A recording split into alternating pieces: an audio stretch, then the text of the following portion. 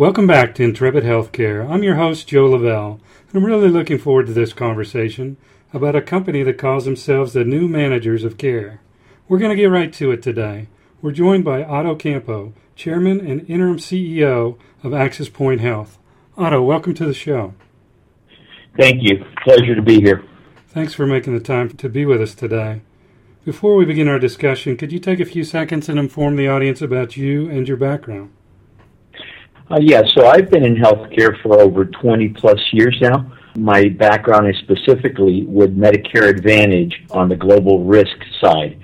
So I was the president CEO of an organization called MCCI Group, which was a large global risk provider across a 6-state geography, whereby we assumed the full risk of delivering care to seniors across 6 states.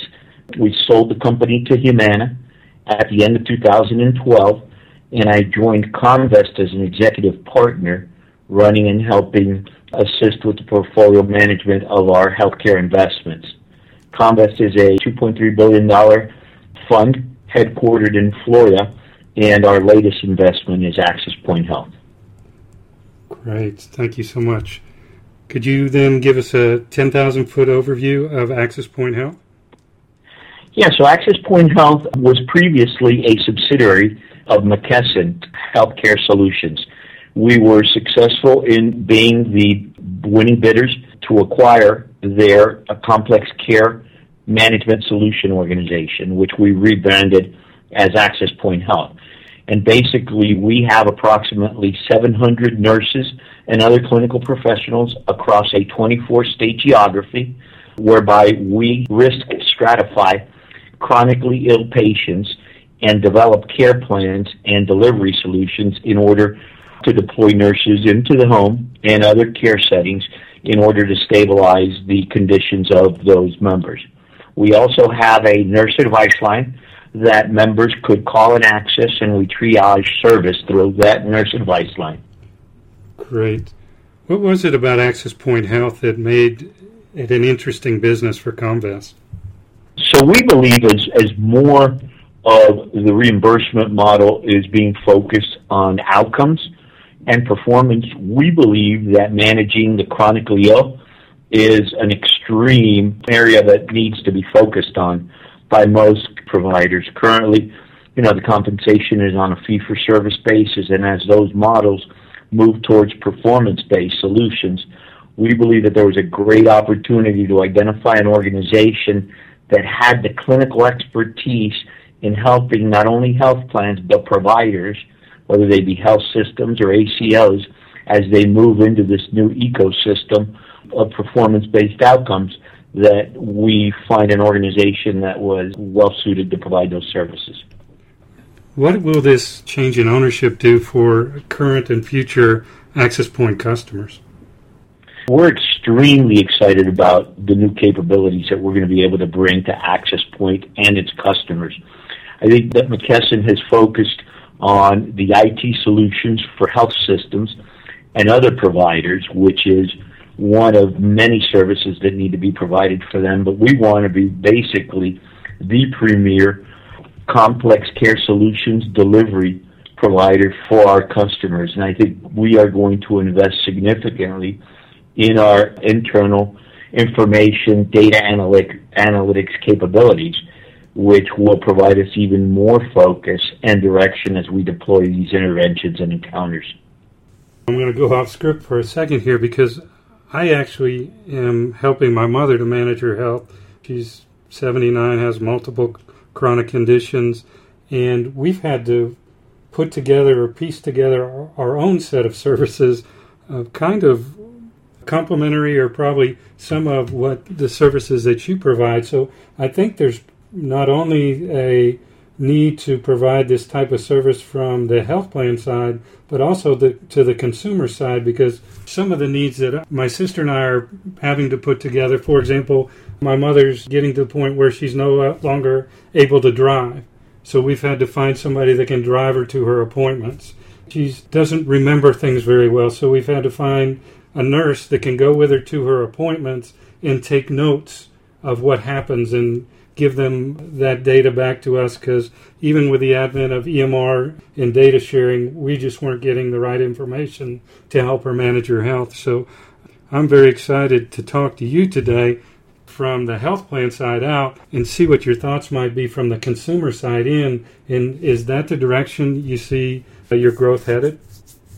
Yeah, I mean, for a long time, being a healthcare operator and executive, I've realized that accessing care, whether it be clinical in nature or social in nature, as you've described, just recently to me, is a huge challenge for anyone, not only the elderly. So you often go to you're hospitalized, you're discharged, and there are a set of different services that need to be provided, getting you to the actual physical therapy, getting the equipment into your home if in fact you need a wheelchair or you need a cane or you need other assistance, the capabilities of actually not only coordinating the follow-up visits to your specialist and other physicians, but also getting you to and from those locations. You alluded to transportation. All of the coordination of all of those services extremely important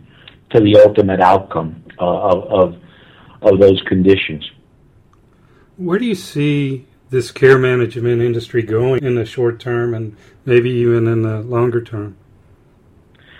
Well, I think that in the short term, there is a need to provide these services. However, what I've noticed from my personal experience is that a lot of the providers are not really performing to the level that is expected or what they've been contracted to do.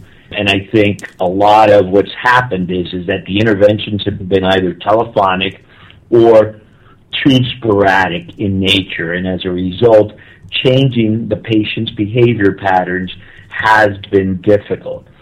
I think over the long term, the winners in this sector will be those individuals who earnestly look at the totality of the coordination of the services, as I just briefly outlined earlier, and really dedicating to a holistic approach at delivering those services. Not only while you are discharged from the hospital are you taking your medication, the yes and no answer is important, but it's equally important to probably deploy a social worker into the home and really ensure that that medication was actually filled, that it's being taken, whether there's the appropriate food for diet in the refrigerator, whether there are any additional risks of falls in the home where a patient could be more seriously hurt. So it's a combination of going deeper than we've been trained to do in the past and really get yourself inside a patient's environment to really determine what's really happening. Outstanding. What do you think are the biggest challenges or pain points that your customers, which I understand to be primarily payers, are facing today?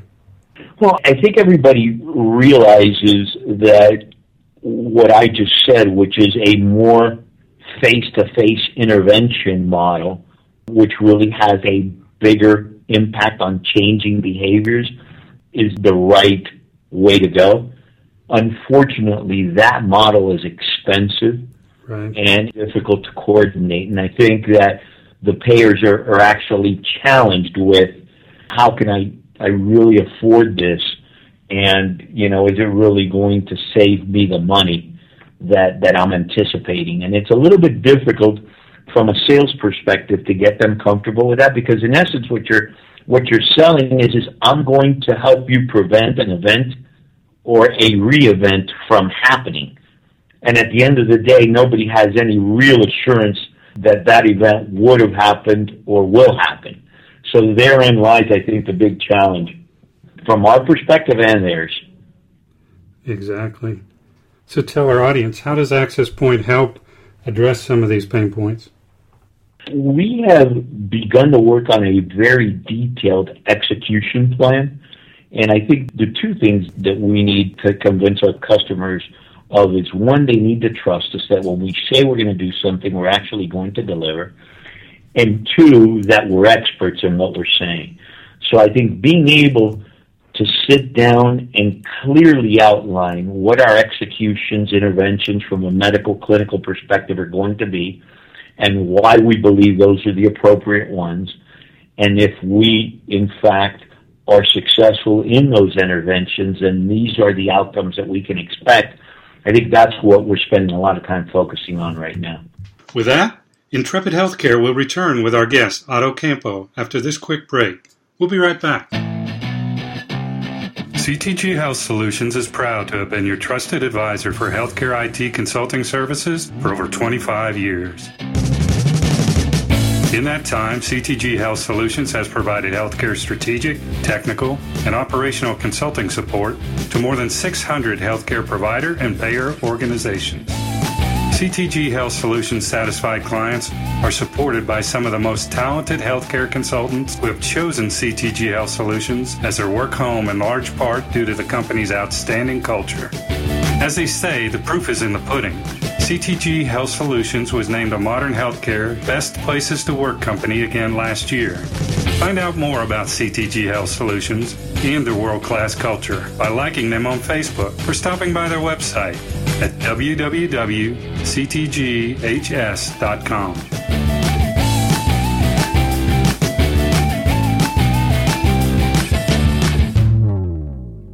And we're back with Otto Campo, Chairman and Interim CEO of AxisPoint Health. Doing some research for our interview, I came across a word in some of your materials, predictive analytics, which we talk a lot about on our show. Is that a tool or a technology or a process that you're really counting on to help, as you say, identify the risks such that you can make the risk not happen? Is predictive analytics important to you guys? Absolutely. I think it's in its, I don't want to say infancy stages, but it's in the early innings of the game. Yes. I think more and more people are developing better and sharper tools, as are we. I think that without question, the Holy Grail is going to be how do we determine behavior patterns or predictive conditions that will alert us to a potential catastrophic event. And then it's up to us to intervene aggressively to avoid it. But, we are spending a lot of time and resources in developing those types of capabilities. Another buzzword we've talked about almost on every interview on our show the last 6 months is patient engagement.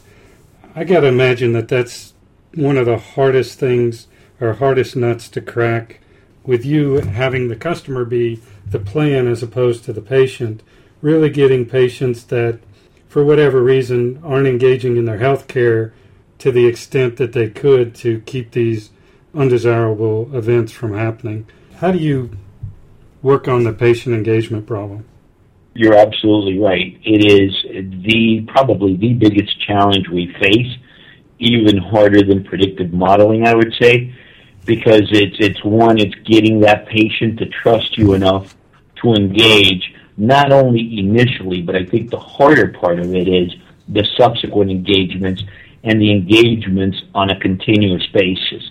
And there are a lot of different organizations that are studying different engagement tactics in order to determine which are best practices in terms of getting the preferred outcome on that behavior. But it's an area that we, as others, obviously struggle with daily in order to understand how we can improve that penetration rate. Outstanding. I guess I want to lob you a softball and just say, what are your differentiators? What make you better, faster, cheaper than your competition? Well, I think the fact that we've got a footprint across 24 states, which spans across 90 health plans, wow, which gives us the opportunity to really have visibility into multiple patient populations in different geographies across different payers. So our breadth and expertise is wide, and with a lot of breadth to it. Outstanding. Are you in specific regions of the country, in the Northeast and Southeast, or what comprises the 24 states generally? We've got customers in Massachusetts, Connecticut, in Oregon, in Southern California, in Texas, and everywhere in between, Tennessee, etc. So we're not regionalized in any specific region. We've got a pretty wide footprint throughout the entire country. That's great. I'm sure it was a lot of work to get the transaction from McKesson in the first half of the year. What exciting things are on the horizon for you for the remainder of this year? So we're working on several different alliances and partnerships along some of the areas that you mentioned, along patient engagement, data analytics, and others, in order to continue to provide a broader base of expertise to our organization, which in the long run, I think only improves our capabilities to be successful. So we're working on a number of strategic alliances that I think will be well received by our existing customers and new customers down the road. This may be a trick question or one that's hard to answer, but I know a lot of people change health plans on a regular basis, every 1 to 2 to 3 to 4 years even. So if someone were enrolled in your program with one payer, how easy is it to get that person's data and that's the management of that person's chronic condition rolled in to another plan that you might be managing as well? It's challenging, but increasingly better, because CMS, as you know, and now I'm speaking specifically on the senior side, gathers all of the encounter data. Yes. And will provide it to, the next payer. On the commercial side, it's more challenging because oftentimes competitors don't want to share that information, and transition is difficult. Right. So is there some near future resolution that comes from the consumer side? Because as a consumer, it's something that you would expect that, your data is easily transferable. Is there going to have to be some consumer push to make that easier for a company like you, understanding the politics between plans? Yeah, I think that for some time now, organizations have been trying to consolidate patient files and charts and records into some type of digital format that the patient now all of a sudden owns and has access to be able to distribute to other healthcare providers in the event of some of these changes. I think you will see a lot more development of those transient or transitionary types of models that will allow for this sharing of data to be a lot easier in the future. Is the transition effectively complete from McKesson? Are you still building a management team? What other kinds of structural things are yet to be done with AxisPoint? Yeah, so it was a fully owned subsidiary inside of McKesson, so we're in the process of transitioning the organization out.